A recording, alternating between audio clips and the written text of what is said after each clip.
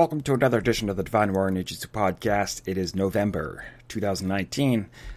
I'm your host, Daishihan Jason Steves. Today, we have a guest with us that we're going to be interviewing named Michael Martin. His specialty is the polygraph machine. And the reason we're doing this is because this month, with my own students at least, we've been diving into how to detect lies on other people, how to prevent from showing that you're lying, how to circumvent the polygraph machine. So I thought it would be a good idea to get an expert on that could tell us more about it. So without further ado, here we go. So could you tell us a little bit about yourself? All right. Well, my name is Michael Martin. I own a company called the Global Polygraph Network. We're a worldwide polygraph service. We provide polygraphs and referrals to examiners all around the world. I'm not sure what else you need to know. I've been in this business for about 35 years. Personally done over 10,000 exams, been qualified as an expert in court for polygraph. I've written a couple of textbooks in polygraph. I do some teaching for polygraph. I have about 70 examiners that I supervise. Nice. That's what we do. Good. So I guess we'll start with, do you do any lie detection without using your polygraph machine? Or like, say, from body language? No. As a matter of fact, that would be a violation of all the standards that we have. We do have to only come up with a result based on the data that the polygraph collects. Anything else would be not scientifically supported. Polygraph is now an evidence-based procedure, so we really don't do anything that is not supported by research and evidence. I see. Okay. Well, that's good to know. I had no idea. What are the machines called, actually? They're called polygraph instruments. And we don't call them lie detectors because lie detector itself is a sort of a generic word that can cover everything from, water torture to voice stress to, Ouija boards. I mean, it can apply to anything that's used to detect lies. Well, polygraph is just a specific type of lie detector. And we don't even like to call it a lie detector. It's really measuring just numerous changes in a person's physiology that we then statistically connect to research on the truthfulness or untruthfulness of the individuals. Okay. What is the practice of lie detection called, anyway? It's called. It's currently called psychophysiological detection of deception, and that was probably changed about 5 or 10 years ago, just to put us in line with the other sciences. Polygraph is kind of a generic term. It actually applies to any type of medical equipment that records multiple things at once. So it's really not that specific to what we do, but PDD testing is more specifically what we do, and it since we've gotten a lot more support of the scientific community, we're using a lot more scientific terminology to describe the things that we do. Was that an abbreviation I heard you use there? PDD? Yes, PDD stands for the psychophysiological detection of deception. Wow, that's a mouthful. Yes, it is. That's why we say PDD. Okay. So, polygraph instrument. Okay, so what is the accuracy of a polygraph instrument? All right, well, there is no accuracy of an instrument itself. The instrument is just a tool, like a hammer. There's no accuracy or inaccuracy of a hammer. It's just a tool that the person uses. There's actually three integral parts to the polygraph process. One, of course, is using the appropriate equipment, but more importantly is using a technique that's been validated, through research and the scientific community. And once the data is collected, then applying a validated scoring method to the data. Okay. So there's actually three different parts to the overall process, and all those are important. The equipment really hasn't changed too much in the last 50 years or so, although there's a few new components that we have added. The biggest change was, of course, going digital. About 15 years ago, everybody went digital, and computers are now running the software and and collecting the information for us.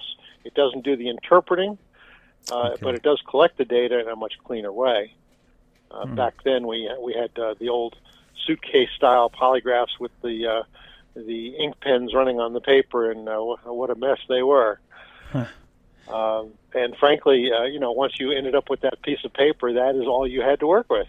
There's nothing you could do with it. You couldn't analyze it any more than get out a ruler and measure things. So, fortunately, with digital, we can amplify anything that we see. So, if we have a little wavy line we're trying to look at, we can amplify it 10 or 100 times, and those little tiny waves that weren't visible before now become these big mountains, and we have a lot more data to analyze. Yeah.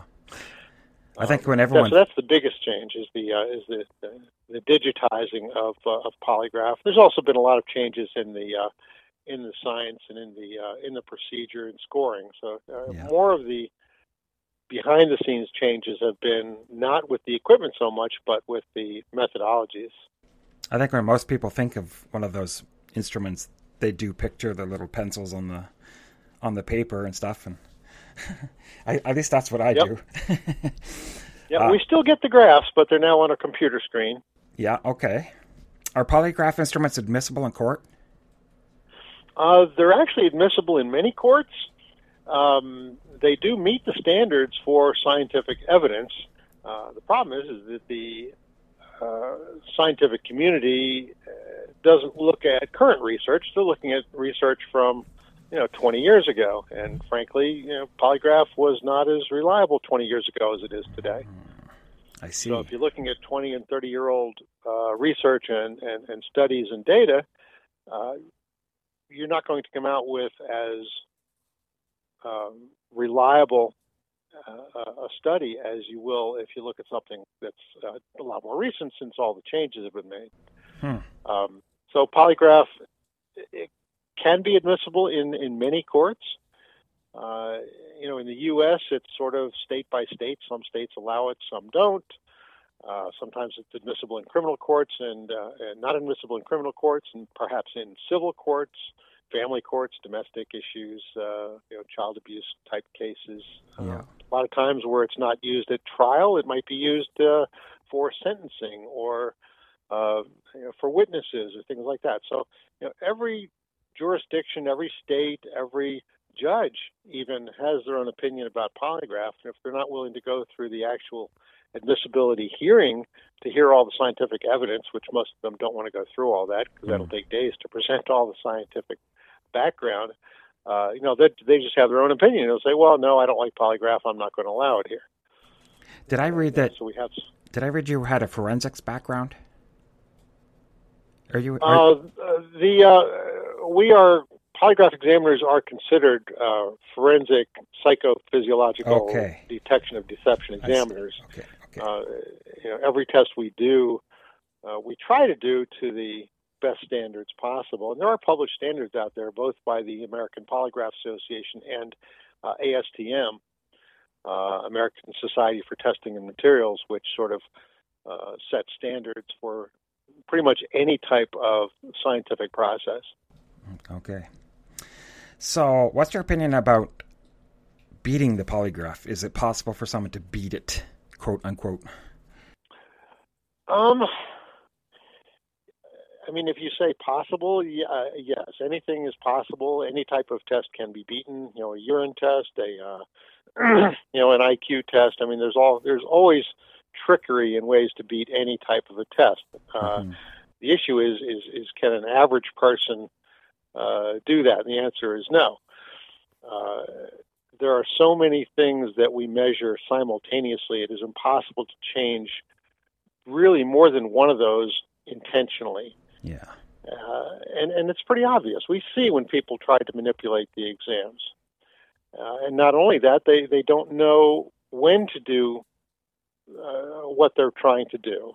Because the polygraph is measuring changes between questions in the test. So to beat a polygraph, you have to do two things simultaneously. You have to reduce the amount of reactions you generate on the relevant or primary, or let's call them the crime questions, but you also have to increase the reactions you produce on the non-crime questions.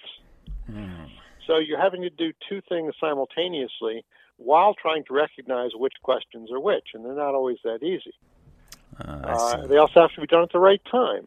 People think that the reactions that people produce happen when you tell the lie. Well, that's actually not correct. The reactions occur when you realize you're going to have to lie. Okay. That happens long before the time that the answer is given. Yeah, that's true, right?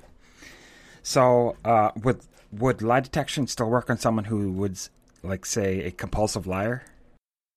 Okay, well, a compulsive liar is really just somebody that can't help themselves lying. They still know that they're lies. They still know that there's consequences to being caught in that lie. And really, that's all we need for polygraph to work is, we need a healthy person. We need someone who knows reality. We obviously can't test someone who's schizophrenic or somebody who doesn't really understand reality. But as long as they know what they did, what they know, if they know what they did or didn't do, and they understand what the consequence is to being caught in that particular thing, then the test typically works fine. So the test works fine on sociopaths and even psychopaths in a lot of ways. Seriously mentally ill, though, we do have problems with because they're not grounded in reality. Okay. And we're not testing on ground truth. We're testing on what the individual perceives as ground truth. Yeah, that's right. So if I ask you, did you steal the car, and you honestly, don't remember stealing the car, some other personality of yours stole that car, well, I mean, you're going to pass the test because your reality is that you did not steal the car. So before you administer a test, what kind of conditions do you think need to be met for it to work best? Like pre-testing, from a pre-test point of view, I guess. Well, there's both physical and emotional, mental issues. The physical issues, of course, we want a person healthy, well rested. Eat a meal. Blood sugar plays a role in the ability of polygraph to work as well as it can. We make sure there's no physical issues that would prevent us from getting a good recording. If a person has let's say a leg twitch, and every 5 seconds their leg jumps, that's not somebody we're going to be able to test very well because every 5 seconds we're going to see everything change. And we have to make sure that they're physically able to take the test. Of course, there's liability issues, so we make sure the person is physically healthy enough to take an exam. No recent heart attacks and things of that nature. And then there's the mental issues where we have to make sure the person has cognitive abilities that are normal. They have to be able to understand reality, be able to carry on a normal conversation, be able to understand the explanation of polygraph. It's typically why we don't test anyone under 12 because their brains just aren't developed enough for the parts of the brain to function that we need them to function, and for them to really understand the nuances of the exam. And I assume that you start with like baseline questions. Well, they're all mixed throughout the exam. So when we design a test, we review all the questions that we've designed with that person before the test begins, and that's important because surprise is an emotion that we need to avoid in the testing process. And then the questions themselves are sort of scattered throughout the test in different orders each time we go through. And we typically go through an exam 3 to 5 times. Really? And the order of the questions is changed each time, right? Okay. Do you have like standard baseline questions that you usually always go with? Every examiner has their own personal ones, but the purpose of what we call neutral questions is just to make sure that there is a stable baseline. If a person can't give us a baseline, and they're not really very well tested. If I ask you, "Are you sitting down?" and you have a serious reaction to that, I mean, you're not going to be a candidate for testing. Yeah. So we do ask questions like that. Are the lights on? Things like that. Interesting. We don't ask questions like, is your name Robert? Because people are sometimes called different things than their given names, and so when we talk neutral questions, we really mean neutral. There's no emotional effect to them at all. Okay. Have you ever had inconclusive tests, and what does that look like? All right. Well, before I tell you about inconclusive results, you have to understand what polygraph is doing. We're establishing the probability of a person's truthfulness based on the data. So let's say, just hypothetically, a particular type of test I run, the threshold is you have to score a +3 or higher to pass the test, and you have to score a -3 or lower to fail the test. Well, anything between a +3 and a -3 then becomes inconclusive because it's not strong enough in one direction or the other to make a decision. The probabilities are just too close to 50-50 to make any kind of decision. So we don't. It's a safety feature. If we didn't have an inconclusive range in a polygraph, then we would be making decisions on very, very small changes, which at some point become subjective. You can have two examiners looking at the same chart, and they may be differ by a couple of points on their overall score. That would mean that it would become very easy for two examiners to differ on the outcome of the test. Where if you have the inconclusive zone, then a small difference doesn't change a test from truthful to deceptive. It just makes it possibly inconclusive, which is not a difference. Inconclusive is not an error. It's actually a safety feature built into the test. Okay. What I'm seeing here, do you call it polygraphy? What's the name of the art that you practice? Or is it polygraphy is what we call it. Okay, good. Polygraphy. Why do you think it's important these days? Like, why do you use it? Why do you do it? I'm sorry, say the question again? Why do you think the procedure of polygraphy is important? Well, it's because there have to be standards. For any scientific procedure, there have to be standards, and finally published, of course. And if you don't follow the standards, then how do you know that a test wasn't done correctly? It wasn't manipulated in some way by either the person taking the test or the examiner himself. You follow all these standards, violation becomes much less likely. Errors go down. In any evidence-based procedure, we have to rely on, we collect the data, we convert the data into numerical scores, we take the scores, compare them to determine the probabilities of a person's truthfulness based on those numbers, and we provide the numbers.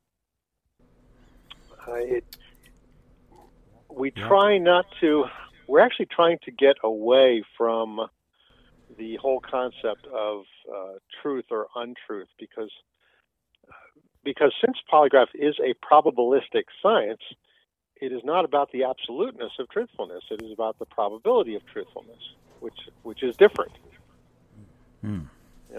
If I say a person is being truthful, that's different than me saying there is a 94% probability that person is being truthful.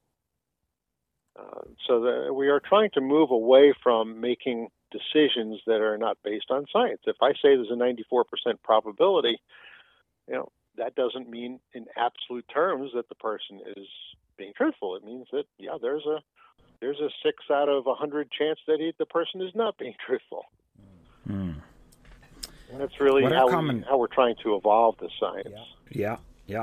And I heard the word science come up. So what is some common myths that people have about polygraph testing? Well, one of them you mentioned already, that it's not polygraph's not admissible in court, and it's actually admissible in quite a few courts. And if you talk to most examiners that have been around for a while, most of them have testified in court. So, and obviously that means that it is admissible in some courts. Another myth is that the polygraph is easy to beat.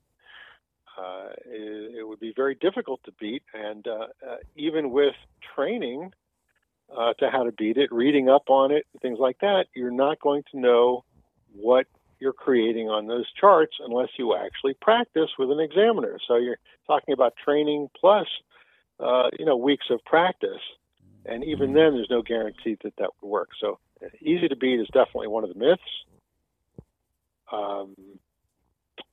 There's a myth that the polygraph is not accessible to the general public. It's something only used by law enforcement and government, and that's not true at all. There's a very large segment of the polygraph population that is in private practice, and that's what we're here for, is to do testing for individuals who have been accused of things or have no way to prove something that has no evidence.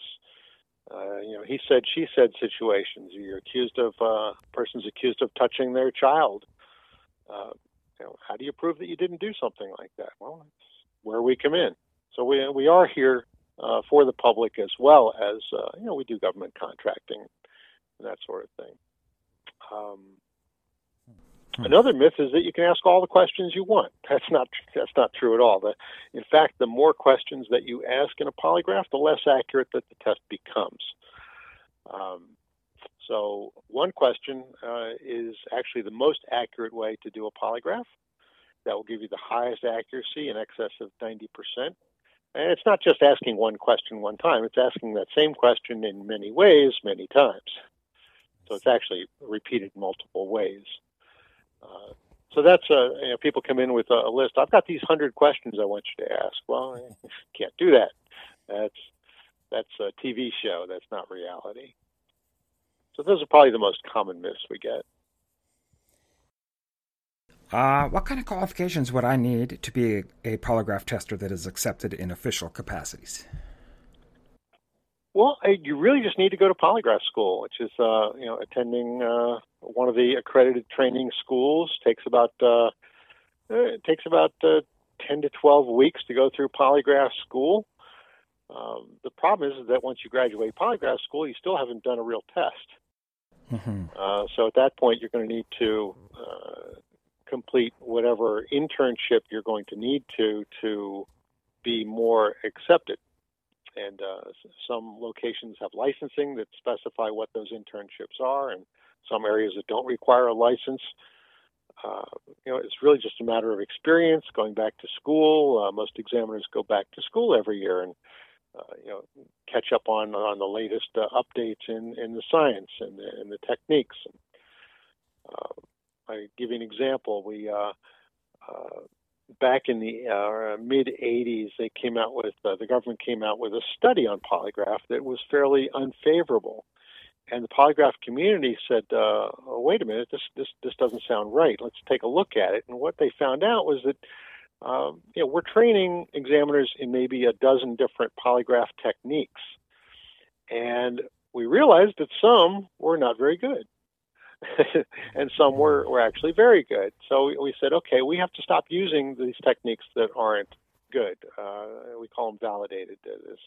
Science has gotten behind them and researched the techniques themselves. So we have to eliminate the ones that didn't work.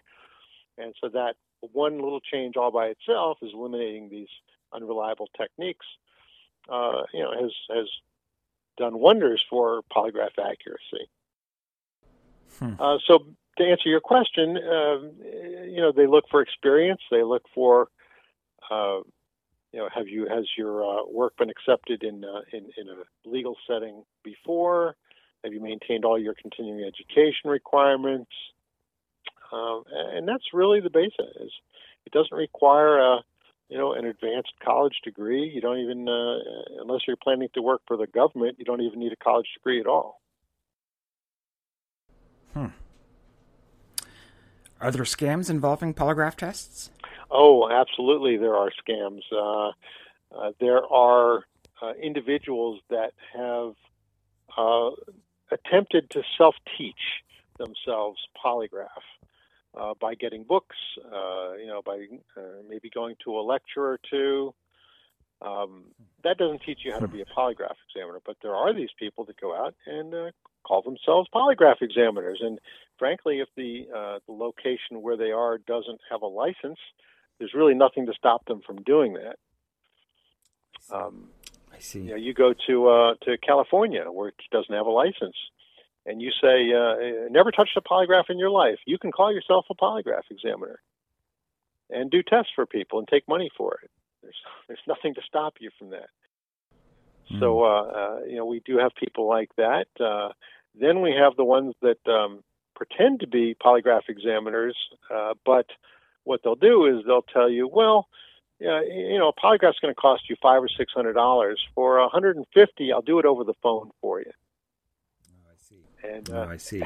And I can just picture the guy over there flipping a quarter. Okay, what do you want to know? And I'm going to give you your result. Here, give me your credit card, and there you go. So lots of scams, mostly involving untrained examiners holding themselves out as examiners. So you have to look into the examiners that you hire. If there's no licensing where they are, then you have to look at memberships, like the American Polygraph Association, for example. You can't belong to the APA without having graduated an accredited training school. So if you are one of these scam operators, they couldn't possibly join the APA. So that's a secondary way of finding out whether they might be legitimate. They might say, no, I don't belong to any organizations like that. They're not one that I happen to belong to. Well, there's a reason we belong to them, so we can prove to people that we are legitimate.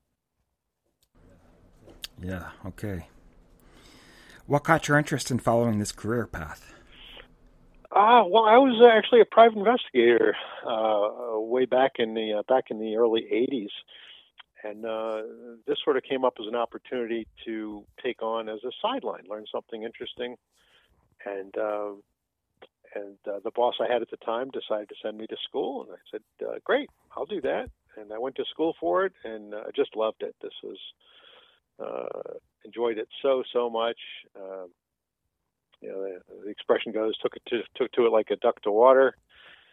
And I ended up leaving that company and going to work for the school itself. And then they started doing this full time. And the guy that sent you probably regretted it. No, his business actually sort of tanked. Okay. He had some other business issues within a former partner that he had to deal with. So it was kind of a safe route for me. So, how did you come to be on Mythbusters? I know you were on Mythbusters and probably, obviously the guys that are listening to this probably don't know that, but I knew it ahead of time. What was that like? Oh, it was a lot of fun. I had done a lot of work for television prior to that, done over 300 different TV shows, TV appearances as an expert for mostly a lot of talk shows, but some of the court shows and some of the news shows as well. But I got a call from Mythbusters looking for someone to do an experiment.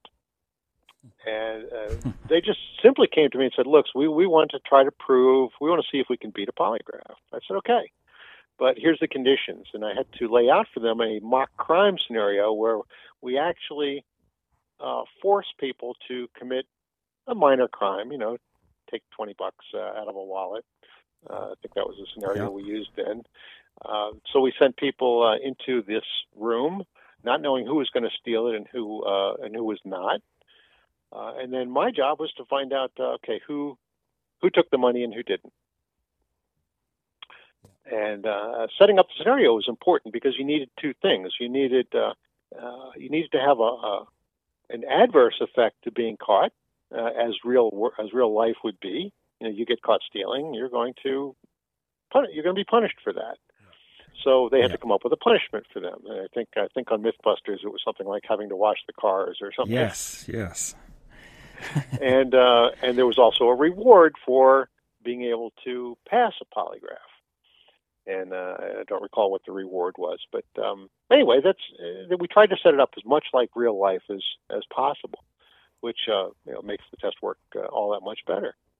And then I went in and did the exams, and actually it worked out extremely well. I caught the ones who were lying. I caught the ones who were telling the truth, and I didn't have a single error that day. Nice. Yeah, I suppose they were a nice bunch to work with too, were they? They were wonderful to work with. I figure, very nice. It was a very long day on set. I did think we'd be out of there in 8 hours, but that was wishful thinking. Yeah. But it was nice to see to be at their warehouse and see how things were working. They didn't have a room to do the polygraph, so they actually had to get the plywood together, and they built a room within their warehouse just so I could do the testing. I think I remember that, actually. Yeah. Yep, with cameras and all that. Were you close by? Is that why they called you as opposed to someone next door? No, not at all. I'm an East Coaster, and they're in San Francisco. So really? I had to fly out to the West Coast for that. Okay, all right. So, what do you wish you had known when you first started out? I think the thing that I really was unsure about is that I could make a living doing it. For the first 10 years or so that I was in this, maybe even longer, this was just a sideline for me. I was a private investigator. I was doing a few other things, had a research business, and I never really focused on polygraph. It was always something that was there, and I did a couple. I might do one every week or 2 weeks or so, and it was never something that I considered to be a career. And then at one point, it suddenly dawned on me that yes, it's possible. This could be a career, and began expanding the marketing and expanding the territory, and ended up buying I learned to be a pilot among all those miscellaneous things I was doing. So I eventually used that pilot's license, ended up buying my own airplane so I could travel around. Frankly, if you don't travel, you won't get that much work as a polygraph examiner. And once I got that all set up, it went to the point where I could survive on doing only polygraphs. So that's what eventually happened. I suppose as a private investigator, that's a good tool to have in your toolbox too. So yeah. It is good. I do pull on those skills occasionally, but being a private investigator is not a job for the faint of heart. Not a job for someone who likes regular hours. I do like polygraph because of the regular hours quite a bit. I can set my hours. I don't have to leave the house at 3:00 in the morning or get home at 3:00 in the morning. So what are you curious about right now in your field that you haven't tackled yet? And because I do stay up on all the science, there's really not much I'm not aware of. One thing I like about polygraph is that it is not, what's the word? It has the ability to evolve. If you look at a modern polygraph instrument and you plug in all the attachments that you're going to have on a person, there's always empty spaces. And what that means is if something new comes along that we can add as a sensor on the polygraph, we can add it to the polygraph and incorporate it into the system. For example, probably about 10 years ago or so, they realized that a plethysmograph can give us some valid, good, solid information on a person's reactions in regards to truth or untruth. So what's happened now is most polygraph examiners use a plethysmograph in addition to all the other sensors that they normally incorporate. So this is almost a standard piece of equipment now. And what I like is that we're very open to adding new things as science tells us, okay, that we can add this to the system. I mean, it gives us a lot more lines to look at, but that's good. More data is always better. So what is this plethysmograph you mentioned? What does that do? Okay. One of the things that a person does when they are threatened by something is their body protects them by moving blood towards the inner organs. It's a natural way of the body's attempt to protect itself, and this is something that it hasn't happened to everyone, but in certain individuals, this is how their body tries to protect them. And what we do is we have a plethysmograph. We put it on a finger on the hand, and what it does is it tells us how much blood volume is going in and out of those fingers. Because if blood is rushing to the organs, it's leaving the fingers. So we get to monitor that ebb and flow of blood volume. And if we see an unusual blood volume being drawn out of the fingers, it tells us, okay, that gives us one more data point to incorporate into our score. And obviously, it's not something you can really control. I mean, how do you control the blood flow within your body? It's really not something that can be controlled by conscious thought. And I noticed, too, that on the episode with Mythbusters, that I think I saw them with their feet on a pad of some sort. Like a pressure. That's correct. We do use motion sensors now as well, because if you look up how to beat a polygraph, almost all the techniques you read about will be physical. We call them physical countermeasures, which means the person is doing something with their body to make something look different.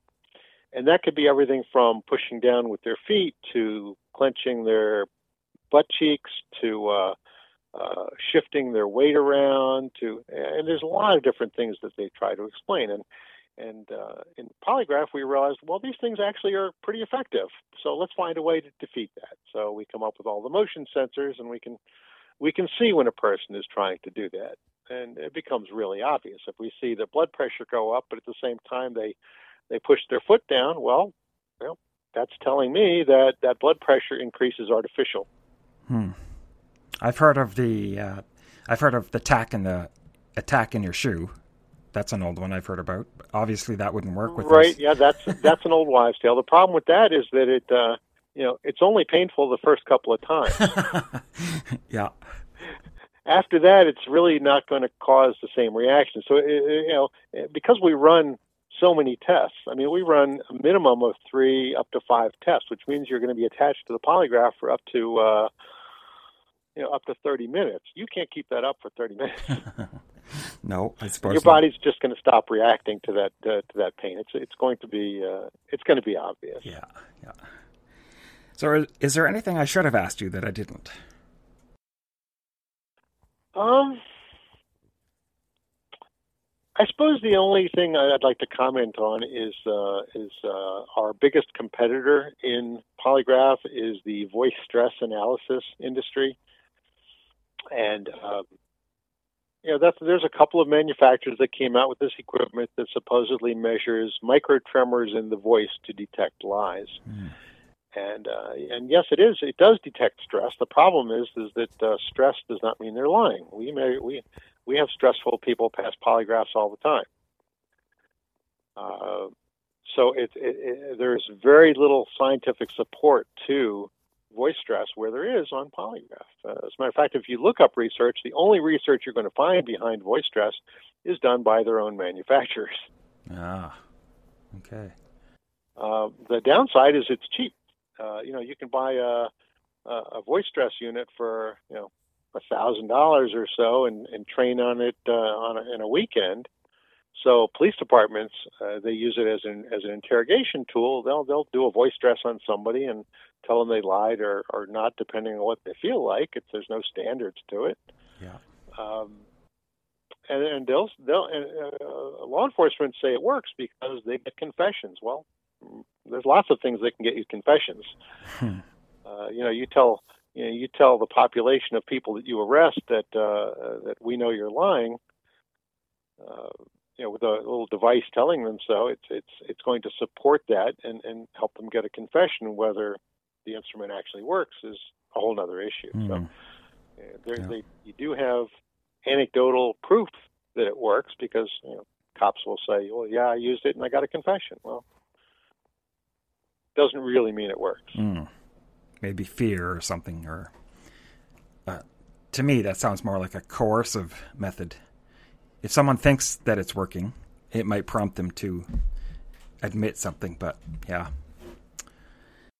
there's an old story about polygraph, and I think this came out from like the 60s or something like that, where I think it was later than that, probably the 70s, where a criminal came into a police department accused of a particular crime, and the cops didn't have a polygraph, so they took a colander with some electric wires, and the wires went over to out of sight and everything. But they told this guy they were going to give him a polygraph.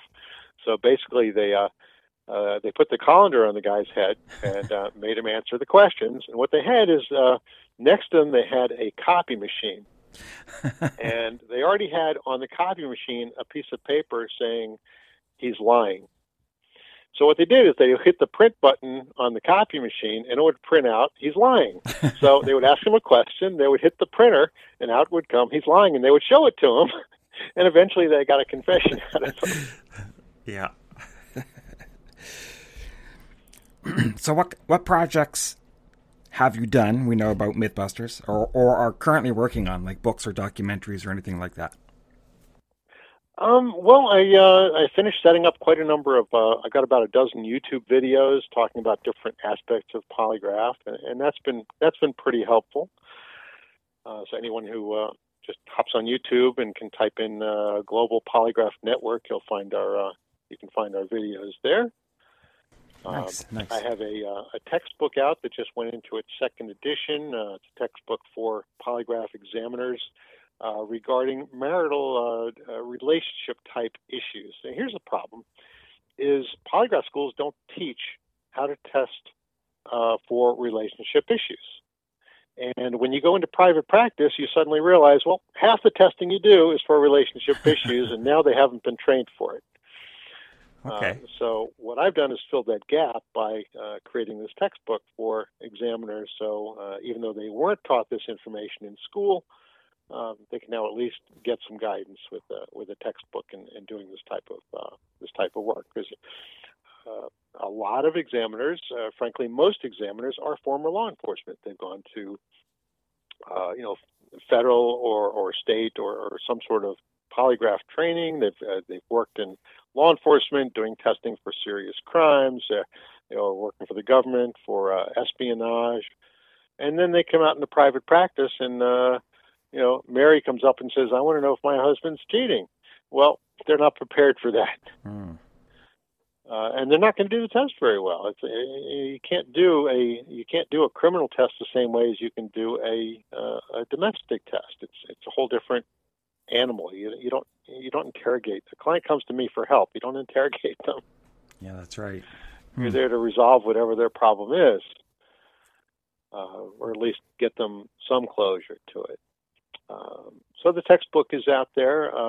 Second edition came out, it was last year. We're also updating our website, so hopefully people can find us a little bit easier. Right now it's not as easy to find us as we'd like it to be. So where can people go to find out more about you and the polygraph world? My website is the easiest way. It's polytest.org. Okay. And you mentioned YouTube. What's your YouTube channel name? I don't know if it actually has a name. Oh, okay. It's really just under the company. I see. Global Polygraph Network. If you go to YouTube and do a search for Global Polygraph Network, you will find it. Okay. And the website again was what?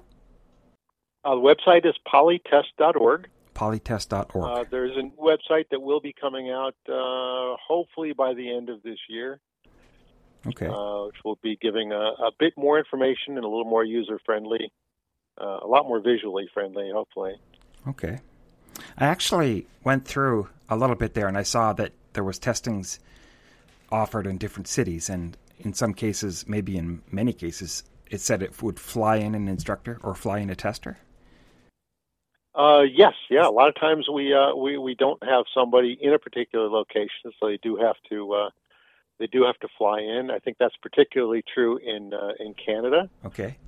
Such a large country with such a sparse population, the population centers are very far apart. So, I mean, there's no polygraph examiner who could make a living setting up in, Saskatchewan, for example. Yeah. Well, that's the only way we can provide polygraph services there is to fly our examiner in. And I heard you say you had a plane. So would that be you? No, that wouldn't be me. I have. Okay. We have our examiners in Canada that handle most of those locations. I personally handle the Northeast U.S. Okay. So, New York, New Jersey, Pennsylvania, that area. We may come back to this at some point. We're kind of like, I have some local students and stuff too, and we're really deep digging into the whole polygraphy thing and understanding it. So I just thought it was interesting. Never been done. I've never done it, so I just thought, I really should look into this. It's kind of cool, It does get very, very technical in some areas. If you go to the American Polygraph Association's website, which is polygraph.org, and go to their resources area, you'll see some of the studies in there. And one of the downsides for me is that the statisticians and scientists behind this, they've gotten so much scientific research behind it that the average polygraph examiner is actually having a hard time keeping up with the numbers. You almost have to be a scientist to understand it anymore, and I think that's a negative. Yeah. Especially if, for example, I get called into court, and I haven't been in court in a while, but let's say I get called into court and they ask me, some question about the statistical models of polygraph. Well, I can tell them the results of the research, but if they ask me about the research itself, it's not what I do. Yeah. It's kind of hard for me to answer questions about that are above my pay grade. Yeah. Huh. It's like if I'm a carpenter and I have a hammer I have a drill. I can use the drill, and I'm very good at using a drill. But if you ask me about how to build a drill, I probably wouldn't be able to answer that question. No, that's right. Yeah. One thing that I was disappointed about with MythBusters is it wasn't only polygraph; they were also testing the fMRI. Oh yeah, that's right. Yeah. And the problem is they were able to beat the fMRI, if you recall. Yes, I do. So when they came out with the can a lie detector be beat, they said it was plausible to beat a polygraph. Even though I was 100% accurate on my rulings, they used the fMRI as part of their decision. That always kind of rubbed me the wrong way. So I suppose if they took the one that worked and the one that didn't, put them together in that sense. But yeah, I see what you're saying. Yeah. That's exactly what they did. Yep. They put together as the same technology, but it isn't the same technology. fMRI is working on how active the brain is. The problem is if you sit there and start having images of your, think about your childhood or something, or something you really enjoyed doing or something, you can artificially make your brain work. Yeah. You can come up with memories. You can make your brain work. You think about something really bad that happened to you. Yeah. And you can make your brain work in ways like that. And that's sort of what the fMRI is working on. It's looking for the brain activity, and well, that it assumes, and there is some truth to that your brain does work harder to lie than it does to tell the truth. But to know what parts of the brain are working, that's a little tricky. I've never heard of the fMRI being used for lie detection before that, and I've never heard of it since. So, yeah. They still do offer it, but it's it's cost prohibitive. That's the big thing. Is who's going to spend $5,000 for a test? Yeah. Well, I could It's certainly... mostly about memory. Like, I mean, for example, if you were being tested on stealing a car, and I showed you pictures of 3 different cars, one of them being the car that was stolen, well, that might work with an fMRI because your brain would activate more because you recognize the car that you stole versus the others. Mm. So there might be some limited uses to it. Yeah. But more as a recognition tool, and not a truthful determining tool. Maybe with somebody that can't speak or something, or has some kind of handicap, it might. I don't know. Oh, I can test people. I can test them. I don't care what the handicap is. If they're blind, I can test them. Deaf, I can test almost anybody. Really nice. Yep, they don't have to. I've tested people with sign language, with cue cards, interpreters. So there's not a whole lot of limitations to what we can test. As long as they can sit still and they understand, we can probably get a test done. Yeah. Well, I have to say that I am very happy that you were willing to talk to us, and I want to thank you very much for your information. Hopefully, you're very welcome. Hopefully, our listeners learned a little something about the field. I've always been interested ever since I was a kid. It's kind of cool to think about the polygraph machine. I'm like, what's really going on there? So, yes, thank you very much for talking to us. You're very welcome. Any other questions that your viewers might have, they can certainly get in touch with me directly, and I'll be glad to answer any other questions. Perfect. Thank you very much.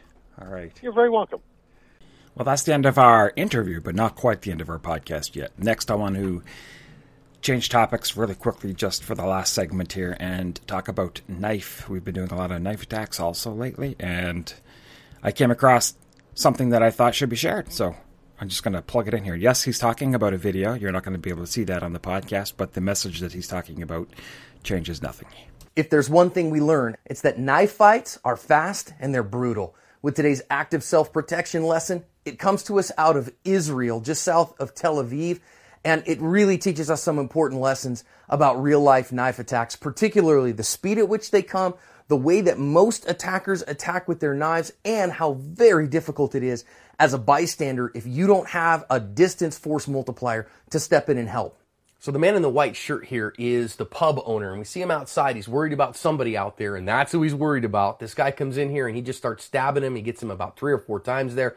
And then as the fight continues, he hits him again, and now he starts beating him. I'm not positive if he turned the knife over at that point to do so. And you finally see some of these guys break through the bystander effect, pull him off this guy, and then now the fight is over, and they're going to try to control that knife, push him out the door. But with that many stab wounds, I don't know if the owner has made it out of there. Let's go back and learn some lessons here. And we see, number one, that as the bad guy comes in, you see that he's got that knife hidden. This is predatorial violence, everyone, not territorial violence. So the knife is felt and not seen. He hides it until the last possible moment. Now he hits him with the first one. And as he stops right here, what we're going to see is he uses that left arm and he grabs a hold of him. And we call that a leveraging arm or a gauging arm. I prefer leveraging arm because he uses it to find his distance and also to give him leverage. And watch, he pulls and pushes there. That's that additional leverage as he goes and hits him. You've got to be able to protect yourself and deal with that leveraging arm. Then we see our victim here try to drive into the bad guy. But what he doesn't do is he doesn't practice the 5 Ds. I'm not blaming him for his death here, but what I'm saying here is he doesn't deflect and dominate the arm first. Tries to dominate the man, and as we see here, it costs him getting stabbed in the guts again. So you've got to practice the 5 Ds, and you've got to recognize that the knife is the most dangerous thing, even over the man in this particular instance. So now let's think about the bystanders, as they've worked really hard here to try to kind of figure out what the heck they're doing. Normalcy bias kicks in, the bystander effect kicks in. Very hard for somebody to step in here, but they're going to try. And we see here the guy that's all the way on the left come in, and he tries to finally grab a hold of him, and he's finally able to do so because he's able to get behind him. You can't expect somebody to step in front of a knife-wielding attacker if they don't have a force multiplier themselves, but this guy finally gets behind him. That's very good. Of course, I'd much rather they had a force multiplier, but they're finally able to stop this here, but I don't think that the owner made it out of this alive. It's an important lesson for us to learn. I don't think that guy woke up to that day thinking that it was going to be the last day of his life, but it was. So we talk about making sure that you're at peace here on earth in your relationships with people and peace with God in your relationship with Him as well for this reason. Number 2, you see how fast that knife attack comes. And you see that real life knife attacks are not the slashing encounters that we see in Hollywood. They're brutal and they're direct. And number 3, we saw that guy was just trying to help as best he could. He broke through the bystander effect, but boy, without a force multiplier of his own, it was very, very difficult, which teaches us about keeping our force multipliers on us so that we can cover our ass. Also, something else I wanted to address was the fact that not too long ago, 20 years ago, maybe more, it was considered bad etiquette if you, as a student, visited other teachers or trained with more than one teacher. Usually this was considered bad and you could have been expelled from schools. Nowadays, it's kind of, it's kind of accepted, especially in Japan. If someone goes to train in Japan, they tell you go train with as many different teachers as possible. But in that situation, you are a visiting student doing a circuit. You're not really any of their personal students. Now, having said that, I just wanted to stress that even though in today's society that perhaps it is okay to visit other instructors or multiple instructors or to have more than one, you should have your primary. And unless you're traveling long distances, if there are others in the same city as you, it is considered very bad etiquette for you to train with other teachers on the same days that you're required to be present for your own personal classes. For this reason, I stress, don't visit other instructors on normal training days. And while it is okay to do in general, I recommend you do it on your own time, not to take up your teacher's time. Most teachers look at their students as kids. See the slip of the tongue there even. They look at their students as their own kids. So they feel, they love, they put their effort into it. And then that's like saying to your father that you wanted to visit another father down the street, your friend's father, and not just visit, but call him father and, have a relationship father-son. It's kind of cheating, It's like the same as your wife. Say you can't go down the street and say, I'm going to have another wife for the night and treat her like with romance and love and all that stuff. You just, it's bad manners. It's hurtful. It is hurtful. The teacher, whether he'll tell you or not, he may have the stoic face, but the teacher will be insulted and hurt. He is a person. And the teacher relationship obviously does come before the friendship relationship. I've had a lot of students personally who have thought of me as their friend once they got to know me, and we were friends, and that's fine.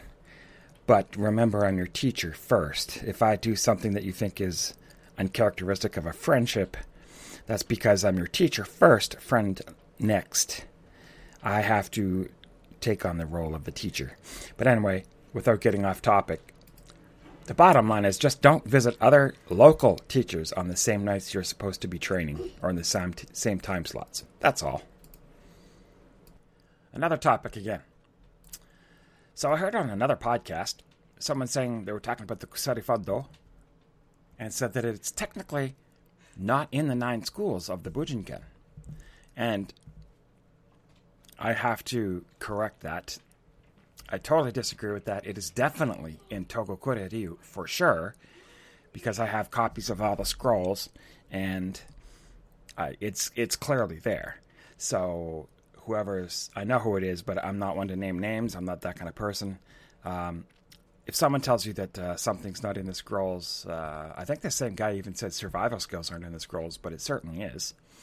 The Kusari Fando is in the Togokure scrolls and possibly more. I just would have to go through thousands of pages to find it. But it's definitely there. So if someone says something's not in ninjutsu or one of the schools, take it with a grain of salt or ask someone who knows better. And lastly, I want to talk about certificates for gradings. So you may have noticed that when you get your dates filled in on your certificates, that it has the year, the month, and the day, usually by a 10th dan or higher does it, and it's signed by Hatsumi Sensei or an authorized representative at Hatsumi Sensei's office. Usually, if not Hatsumi, I know Furuta-san has been doing it lately. But the point is that they come pre-stamped or pre-drawn by Hatsumi before the 10th dans fill in the names and stuff with the era Heisei. So this is a representative of the Emperor Akihito in Japan. And he gave up the throne or abdicated his throne on April 30th, 2019. So what does this mean for grading certificates? That means that when his son took over as emperor, then it changed the era. And it went from Heisei to the current Reiwa. So while technically Reiwa started April 30th or the day after, we're still getting certificates that say Heisei. And is Hatsumi going to stop and destroy all those certificates and then start with brand new ones that say Reiwa? Well, here's what I was told, because I asked a question. It's like, what do I do with these certificates? Because I still have a couple certificates here that say Heisei on it. And I was told by Japan that, yes, technically the Reiwa era started April 30th or the next day, whatever. But he said that in a more general sense, Heisei goes to the end of the year, and Reiwa also started at the beginning of 2019. They overlap a bit as a more generic way of doing it. And I was even told, in fact, the previous emperor from before Heisei, when Hatsumi had certificates, he was actually giving them out up to 3 years later, was still using the same ones. So, what does that really mean? If you get a certificate that says Heisei on it, then you're lucky to get one of the last remaining Heisei certificates. It's a collector's edition. I said, that's what they actually said to me. They said, look at it as a collector edition. It's one of the last ones they'll get from Heisei and Hatsumi Sensei. So just so you know that there's no confusion, they may come with some Heisei kanji, even though it's technically Reiwa, but we know the difference. It's not a big deal. And that's it. If you have any questions, just as always, contact me at our website at divinewarriornijutsu.com, or you can contact me directly at divinewarriornijutsu@gmail.com, or you can call us. The phone number and all our contact information is on our website. This was episode number 18 for November 2019. We will be back next month with some more things we've already got planned, and you will be enjoying that as well. Have a great day.